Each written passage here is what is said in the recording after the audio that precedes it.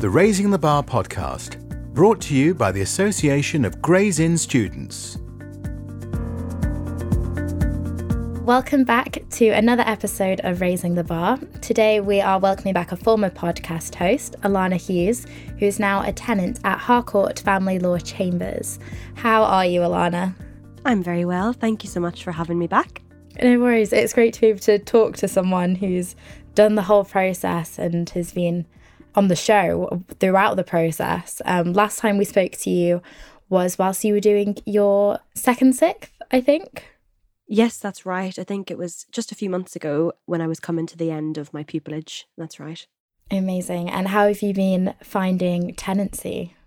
Well, it's been very busy, and I think for any family law practitioner this time of the year is always a particularly busy time of year because we're coming up to Christmas, and you tend to find that, judges and barristers alike are planning to take some time off, we hope, at Christmas. So lots of things need to be done and sorted out before then, and the local authorities and CAFCAS's offices tend to shut down over the Christmas break. So deadlines are tight, and obviously contact issues for children at Christmas are always an area of tension between parents who have separated. So that brings an entirely new element to cases whereby contact has been progressing all year fine, and then we get to Christmas and we can't decide who gets to wake up on Christmas morning with the children and enjoy the Santa experience. And that's a very common feature in separation cases at this time of year. So it's busy. Oh my gosh, I could imagine Christmas must be an awful time for some families. And if it wasn't busy enough and hectic enough this year with COVID and everything and all the uncertainty that's going to bring, it doesn't help if you're going through family law proceedings as well. I was thinking yesterday, I was looking into the recent case of the little boy who was awfully murdered and had an awful time in the months leading up to his death. And I did actually want to ask you about how you found working with such difficult cases. I know there was a comment in the past few days saying if there's any hint or kind of any suggestion of any form of child abuse, they should be taken away from their parents immediately. But as someone who's working in family law and really getting into these cases recently, I would love it if you'd be able to kind of tell us a bit more about what that actually means. And as a family law student, I know the ins and outs a little bit of separation orders and the standard of what needs to be attained. But if you could tell us a bit more about what a separation order actually is and how that comes about, I think that'd be really interesting.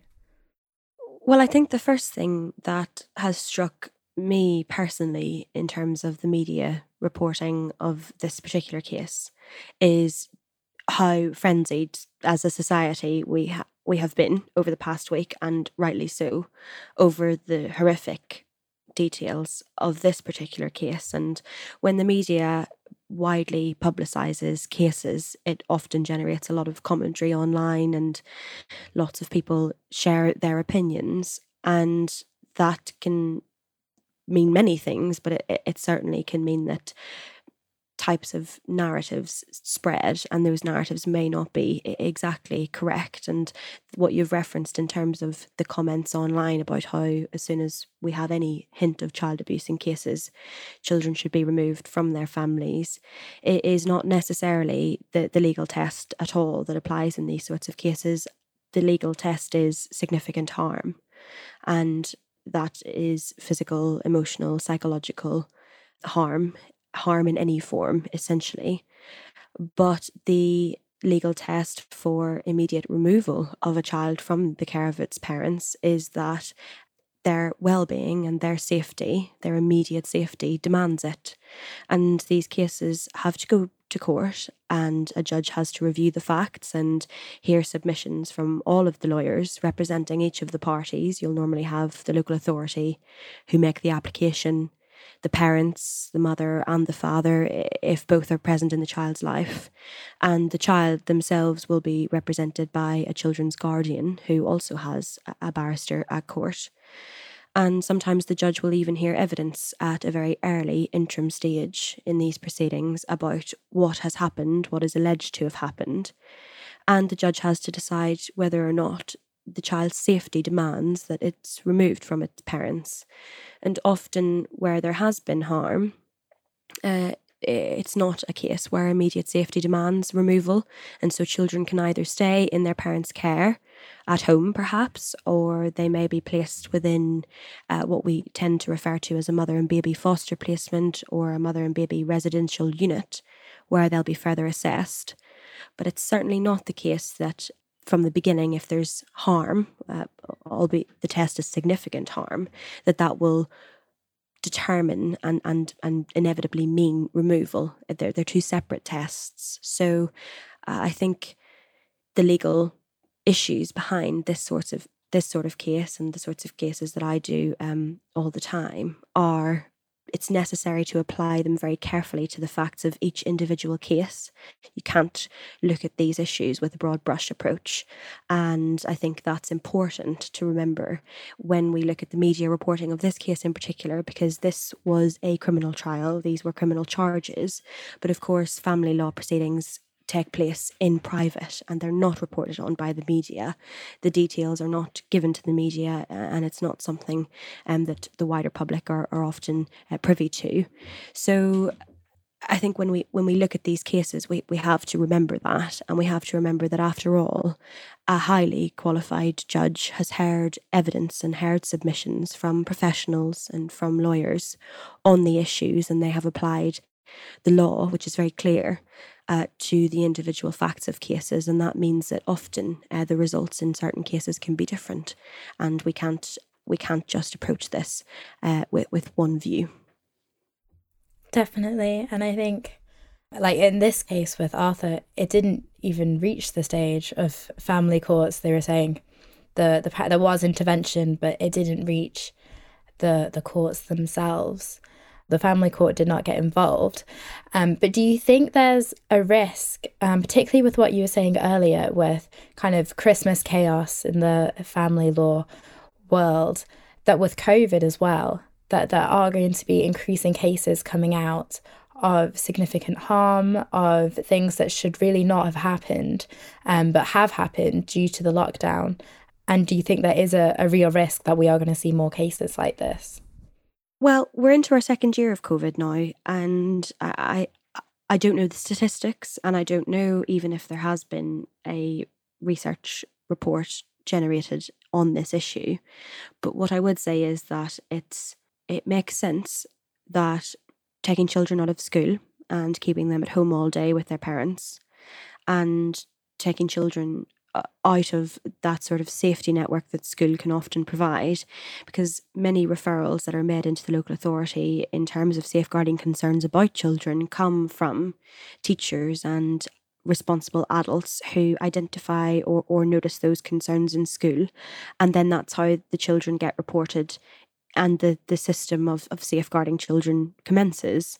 So when we take children out of school, they lose that element of protection and safeguarding that is often very important.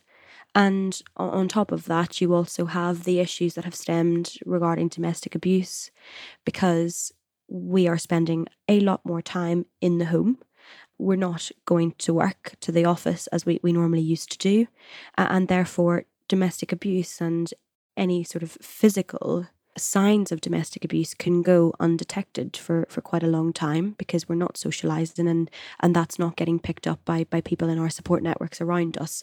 So I think I can't speak to whether or not that has manifested itself in the number and volume of cases that we have. I don't know if there is a report that exists on this issue, but I would say that those two things strike me as reasons why we have actually seen a rise, I expect, in family cases, because safeguarding measures have been removed and the normal ways that we would go about detecting concerns in society haven't happened over the past 2 years, because we have been confined to our homes and our immediate families for long periods of time in ways that we haven't been before.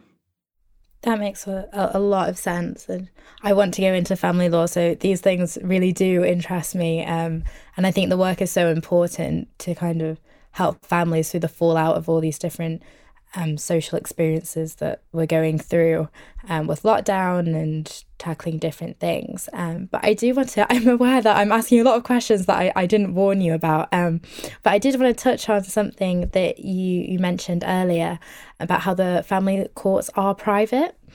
And I was watching a documentary that was kind of talking about the family courts and transparency and the issues surrounding that.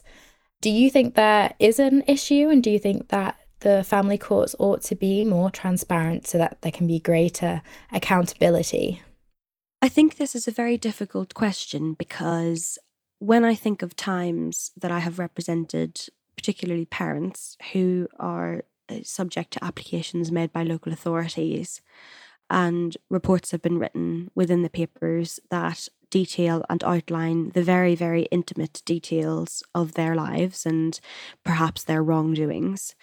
And times when I have represented both alleged victims and alleged perpetrators of domestic abuse, and the details that there are available within the papers as to the experiences of both persons' lives and what has been alleged, I think it would be very difficult to imagine that those details would be accessible to anyone other than professionals who are bound by very strict codes of conduct in terms of confidentiality and what we can and can't do with the information that we have on file in relation to these cases.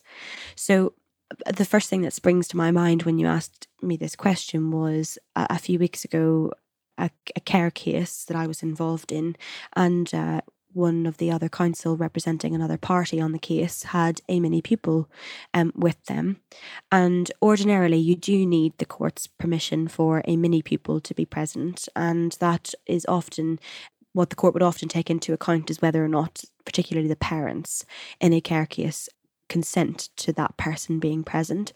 And in this particular case, one of the parents didn't consent. And whilst that's obviously difficult in the sense that the mini pupil needs to get the experience, they need to see these sorts of cases in order to know whether or not this is the kind of work that they want to do. On the other hand, I understand why someone wouldn't want someone who's not bound to the ethical code, who's not yet a barrister, to come along and to see and hear everything about their lives in the detail in which we deal with it. And so that's just a very small example of outside intrusion, if we put it that way, into the family courts. And many pupils are a very necessary part of the process, because you've got to be able to see it to know whether or not you want to do it. That's the bottom line. But even that example shows the reluctance that these parents may have and individuals may have in family court proceedings to have those details shared. And I know from the files that I read and the files that I prepare exactly why people wouldn't want these details available, because when you think about it, your family life is the most private aspect of your life, and not something that you should share unless voluntarily with others, with the public, with the media, and even in other aspects of your own life. So there's probably a lot of work that would need to go into any decision about whether or not we should change the rules about the private nature of family proceedings. But for the time being, I can appreciate why it is that these proceedings remain private, and it's ultimately for the protection of the child who's subject to the proceedings, and also then for the protection of the individuals who are perhaps the parents or carers, and details that we just shouldn't have open to public knowledge about their lives and very private aspects of their lives. Definitely, it's a tricky balance, I guess, to ensure that the child's welfare is paramount. That's what it's supposed to be, and to ensure that. And I think what is so important that you mentioned was that there is an ethical code. And I think there is sometimes some form of impression that barristers all tell each other everything that's going on, and kind of everyone knows everything, and that there is corruption and judges making awful comments. At least the documentary I watched kind of gave that impression, which obviously is awful if that is happening. But I think it's important to have some context and understand that is hopefully and definitely the minority, and that most barristers do follow the strict code of ethics, and there is a body to ensure that it is followed. So I think, yeah, you're definitely right to re-emphasize that point. On making tenancy, is there a difference between pupillage? I know a lot of people refer to the pupillage year as a year-long interview. Do you feel like the stress of being a pupil is ended, or is it just as chaotic as it was before? It's definitely just as chaotic. I do think that there is a difference, though, because your place in Chambers is cemented. You are a full member of Chambers. You're paying your clerk's fees. You have your spot, and nobody can really take that off of you once it's been given to you.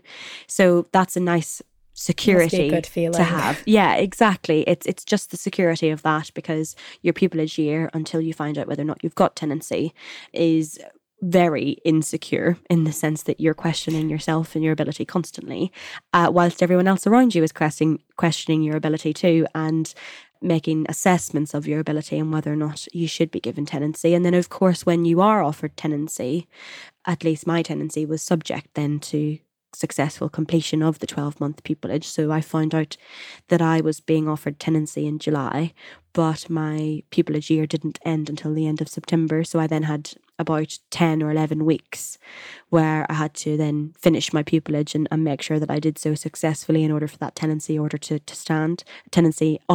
stand.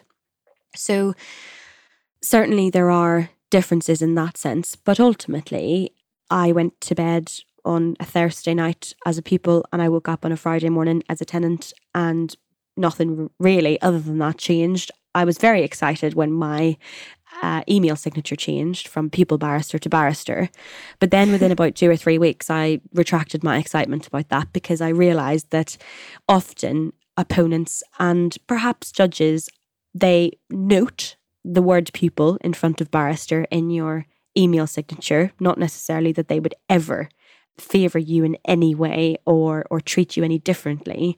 But I certainly feel as though they note the stage of your career that you're at when it's so clearly portrayed on your email signature, and can perhaps give you some assistance where you might need it, if it be in your submissions or queries that you might have about procedural issues and things like that.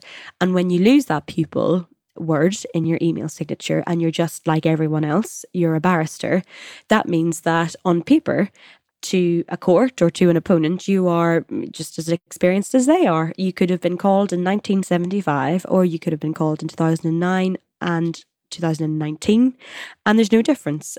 You're a barrister. So I find that is a strange feeling, because I don't yet feel, certainly it's been a strange sort of few weeks for me to try to get used to the fact that I'm not a pupil anymore, and that's a transition that we all have to go through. And you certainly don't feel as experienced as the other members of the bar that you come up against when you look at their profiles on their Chambers website and find out that they were called before you were born, and that's not demonstrated at all in your email signatures. You're on an even playing field, and it doesn't feel like an even playing field. So it's all very bizarre, and it's a very strange process, as is the entire process to become a barrister, as you know. Very strange conventions, very bizarre things loopholes that we have to jump through, and the transition from pupillage to tenancy is just another one of those. Oh gosh, I mean, I find that partly reassuring, in that when I hopefully obtain pupillage, knowing that someone will see pupil and take that into consideration, that's a reassuring thought. But I can imagine that is definitely very daunting. But as you knew that you were going to make tenancy, I guess maybe you didn't have that element of competition that sometimes exists between pupils, or was that beforehand? I didn't ever have the element of competition, and I was very grateful not to have that, because I think that can possibly be quite toxic in certain situations, whereby you need to just focus on yourself, and you need to focus on making sure that you do the things that you have to do to make the mark, rather than worrying about someone else. But my Chambers made it very clear from day one that myself and my co-pupil were not in competition with one another. very clear. And it didn't ever feel as if we were being compared or that we were in competition. And I don't know to what extent being remote assisted with that, in that if we weren't remote, perhaps we would have been in chambers early in the morning and late in the evening together, working on pieces of work for other members and possibly comparing the level of work that we were doing or the type of tasks that we were being assigned and drawing inferences from that one way or another. And because that wasn't the case and we were remote pretty much the entirety of our pupillage, we often just checked in with each other of a Friday evening to see how our week went. And in a large part, our pupillage followed a very similar trajectory. And I would go so far as to say, in a large part, even our early days of tenancy has followed a similar trajectory, and we're both extremely busy. So thankfully, I can really truly say that I didn't feel that competition, and I really don't know to what extent that competition is enjoyable for others who do. And I know that competition does exist in other chambers, but it depends on the chambers and it depends on the ethos of chambers and really what chambers are about. And I think that's why pupillage interviews are important, because you can get a sense of that, I think, from those interviews and from the types of characters that you meet.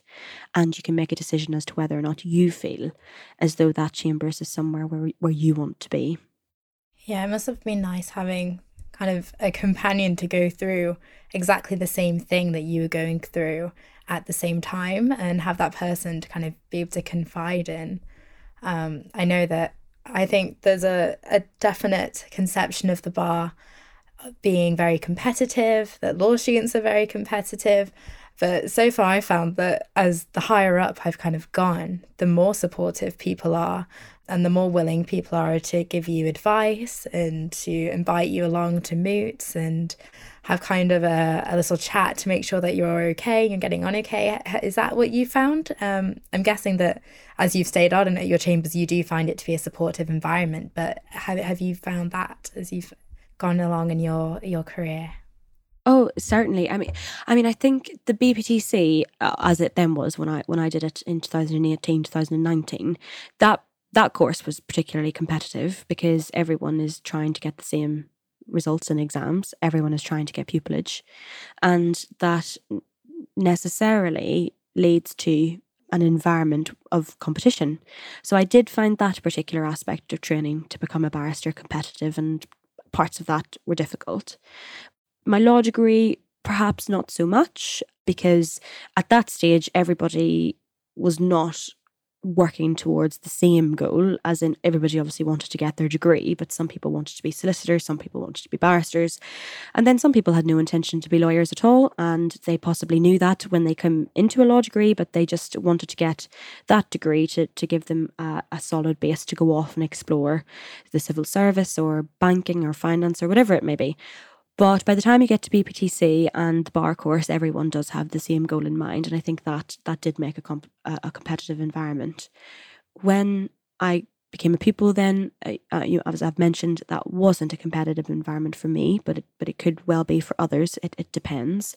And now that I am a tenant, I've got my co-pupil who is the same level as me, and then in pairs, essentially, a pair of barristers at every level of call above me then, right up until the 1970s. And everybody supports everybody else. We've got group chats, we've got Chambers Tea, where we hop on to Zoom once a week and check in with everybody.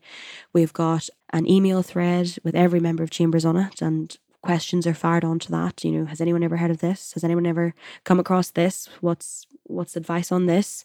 And that's so important because you're self-employed and you spend a lot of time alone, and you've got to have people that you can turn to because you cannot be expected to know everything, and every day really is a learning curve. And obviously the formal training ends, but the learning doesn't stop. So you've got to have people above you who are able to steer and guide you, and I certainly have found that to be the case in my chambers. So the collegiate aspect of being a barrister is true, and it's a very positive aspect of the job. That sounds really nice that you have that kind of support network around you, especially I can imagine with COVID training during lockdown and working from home, it's even more isolating than perhaps it would be. But I think in general, wellness at the bar has been increasing. I know my course provider, I'm doing the bar course with the ICCA. There's like a little section about wellness at the bar, and at the Grays events for introducing the new pupils, they have a wellness meeting. How important do you think it is to kind of reaffirm at these early stages of kind of taking care of yourself? Yes, I think that's definitely important. And I say that as a barrister who this week has found themselves in a situation where I feel under the weather. I've got a cold or a flu or possibly even COVID working on me. I'm not sure what it is, but you've got cases in your diary. And unless you're not fit to represent your client to the best of their interests, then you've got to show up and you've got to be there. You've got to be prepared. And there's a sort of saying that is often mentioned. You'll hear barristers say it. We can't really have off days. We're not really allowed to have bad days, because for each of our clients, on each day that we work, it is possibly the biggest day of their life. And I often try and remember that, because it's a Monday and Monday or a Monday and Friday for us. But for the client, it's possibly the only time that they've been in court. There are enormous aspects of their private and family life at stake, and you've got to be on the ball. So that is pressure, and that means that this is a stressful job. I don't think that any barrister would tell you that their job isn't stressful, and particularly in terms of family law, everything is relatively urgent, if not very urgent. We don't tend to get papers very far in advance of a hearing, because the nature of this work is that things change, and things change quickly and often at the last minute. And that means that well-being can go on the back burner for a few weeks in a run. If you just happen to get a run of tricky cases, a run of tricky clients, or a run of cases that present issues that mean you're sort of up late prepping and everything feels last minute, and that can take its toll on your well-being, I think. And it's important to build in breaks into your diary. That's something I've learned very quickly over the past few weeks in particular, now that I've got a lot more control of my own diary as a tenant, that I am responsible for making sure that I keep an eye on the work going in and make sure that I block out time where I think I'll need it to be able to recharge and reset.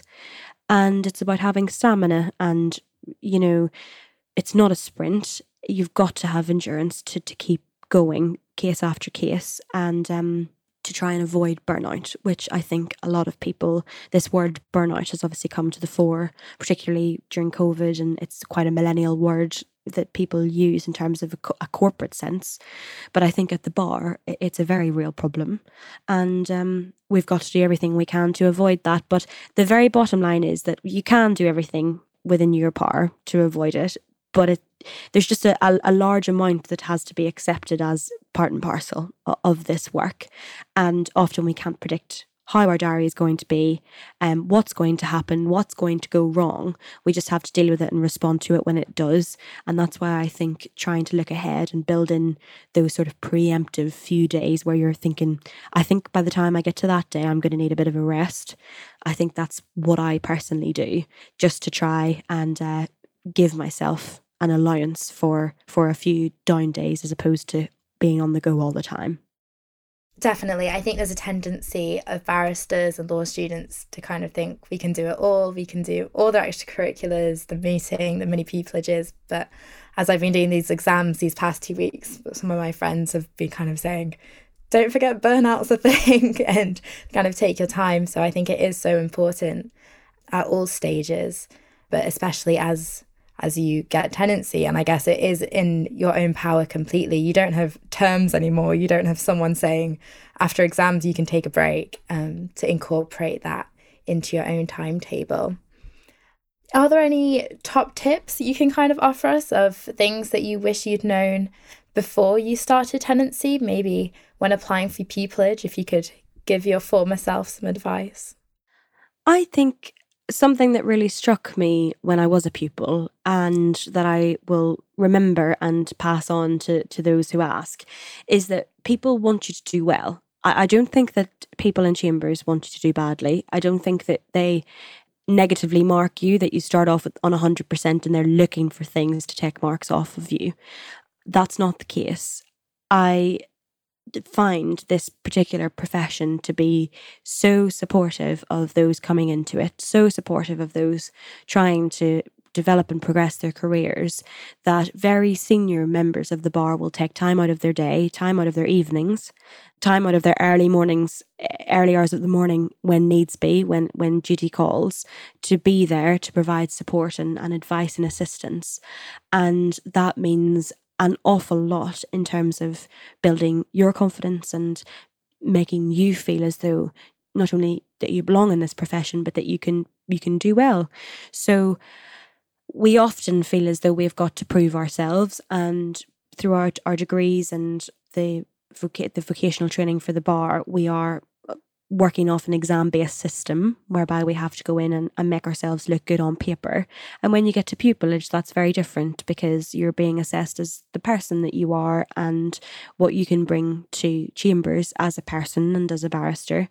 And I just think that stands out to me as one of the big factors that I was shocked by, which is, hold on a second, everybody is rooting for me. Everybody wants me to do well. And I just found that across the board. I really did. I don't think that I came across a single barrister during my entire pupillage who made me feel as though they were trying to find reasons why I wouldn't succeed.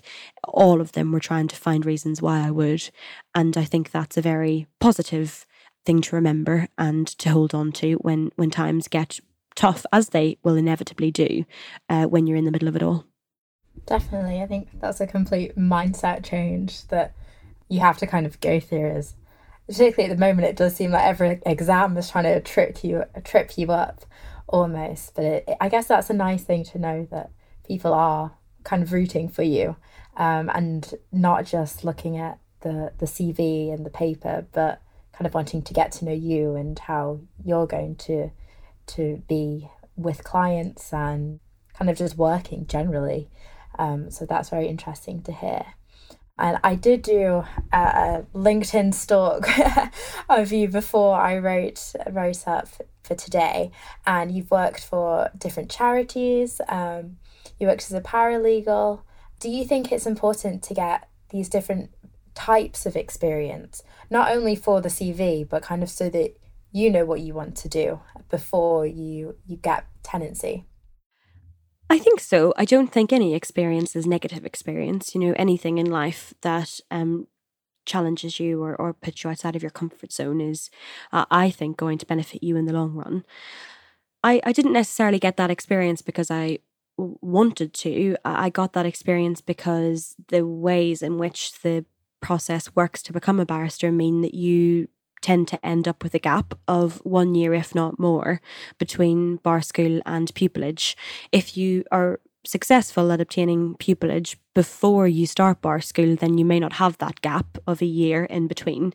But typically, most people end up with 1, if not more, years spare.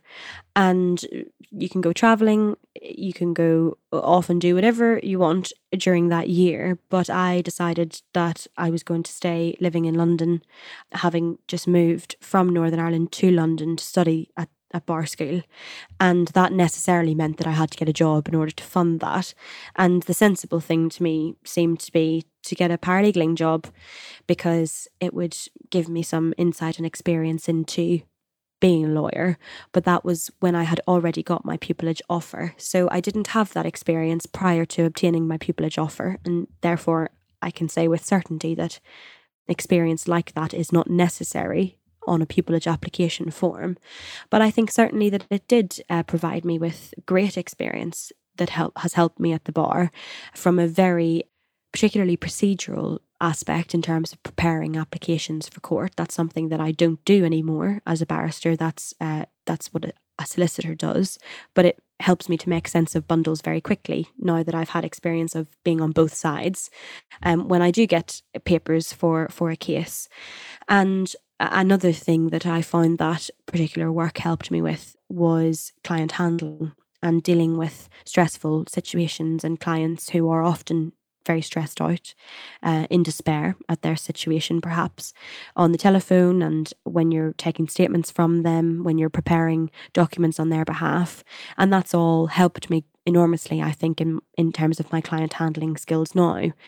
As a barrister. So certainly they have assisted, but I think that any experience in any form of work will provide you with cross-transferable skills that will help you. For example, something that probably didn't make my LinkedIn, although looking back, I don't know why I didn't put it up there, because now that I've got tenancy, I think looking back, this particular job helped me a lot. I worked for many years as a student in Tesco on the checkouts and stacking shelves, and then I finished off working at Tesco in their .com department, picking groceries for online shoppers. And that's probably the job that I've learned the most from when I think about it in the round, because I was young and I had to deal with studies and on top of my part-time job. It was my first experience of earning my own money and what to do with that when you're young. You know, you've got to learn how to manage your money and manage your time. And you are working with people who are perhaps a lot older than you, a very diverse workforce. You've got your first experience of dealing with a manager and the expectations on you from them. And I think that experience is, if not more important, it's equally as important as my experience as a paralegal and a working graduate professional when I finished my studies. And I think if you've got experience like that, be sure to make known the things that you've learned from it, because it's all about the package that you bring as a person as a whole, as opposed to ticking boxes. Definitely, that's reassuring to hear as someone who hasn't been able to do all the classic minis due to lockdown, but who has worked part-time jobs and has learned a lot from having to deal with, well, as a waitress, the customers who weren't always happy. But I think you do learn a lot having that client focus, and it is important to kind of remember that when you're doing these applications. I made the mistake of taking the advice of looking up some of the recent tenants, which is a great idea until, as you say, a lot of people did experience after they got pupillage in that year gap. So you're kind of sitting there thinking, oh my gosh, how do they get to do so much for such a significant amount of time? And it's because they had a year or so after the bar course where they had the time. But just kind of to finish up, I think for a lot of law students, we see making tenancy as kind of the end, as the end goal. But what's next for you? What are you looking forward to getting to do, expanding your practice or specialising, or what's next? I think that's a really good question, because I had sort of experienced for definitely in the first few days of my tenancy and over the past few weeks, that feeling that I often used to get when I finished exams, where there's sort of a bit of it feels slightly anticlimactic in terms of you've worked really, really hard to get to this point, and well, now you're here, so well, now what do you do? And I certainly feel as though that's a question that I've been asking myself, because the doors have opened up in the sense that I've now become a tenant, and the security that provides means that I can look to other aspects of my life, other things that I might have enjoyed when I was at university or when I was training that I didn't necessarily get to explore because I didn't have the time or whatever it may have been. And now that I do have the opportunity to think about those things, I'm very excited about exploring what else might be out there to sort of allow me to fill time outside of work and explore other interests that I have. So that's definitely something that I'm interested in. And then, of course, your career at the bar doesn't stop with tenancy. You can aim to be a QC, you can want to be a judge. Some people go back to university to teach and lecture. Lots of the tutors on the bar course are practitioners and who have actively practiced as barristers recently, if not are continuing to do so. Some people become part-time judges so that they continue both practice at the bar and work at the judiciary. There are lots of options, lots and lots of things that you can do that aren't and don't involve a 5-day-a-week standard private practice caseload.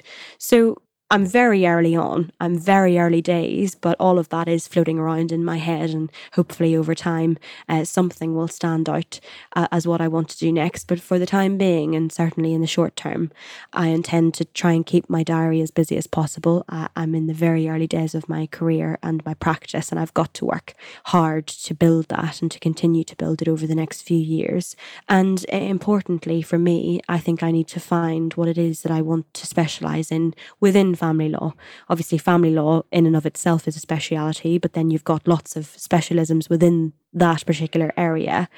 And specialising is something that I do hope to do, although I'm not quite sure yet in what area exactly I want to specialise. So that's something that I want to explore in my own practice and with my clerks in chambers over the next few years. And who knows what will happen, but certainly it's a great feeling to get the security of tenancy, and it's a great feeling to sort of feel as if, right, well, I'm here after all these years. And what will happen next, I don't know, but certainly it feels as though there are lots of options. That sounds like there's a million opportunities at your door, and it's going to be so exciting to, well, hopefully we'll talk to you again soon, but whatever you end up doing, it's going to be exciting to kind of hopefully keep talking to you as you go on that journey. And I don't think I actually said at the beginning, but congratulations on tenancy. That's an amazing achievement, and you must be so relieved that you're kind of on to the next thing now, as you said, and get to consider all the millions of opportunities that you have. But thank you so much for coming back onto the podcast and giving us an update on where you are. It's really lovely to kind of, as I think yours was the first podcast I listened to when I knew I got the position to kind of listen in to understand what I'd be doing. So it's a kind of strange experience to actually be talking to you. But thank you so much for coming on the show. You're very welcome. Thank you so much for having me back. I'm just really delighted that, my original idea a few years ago has developed into what is, a very successful podcast now in the hands of Aegis and yourself and Nia as hosts. So I'm so pleased and thank you so much. Thanks for listening to the Raising the Bar podcast. Please subscribe, rate and review. And for more information, check us out on Twitter @AGI Students.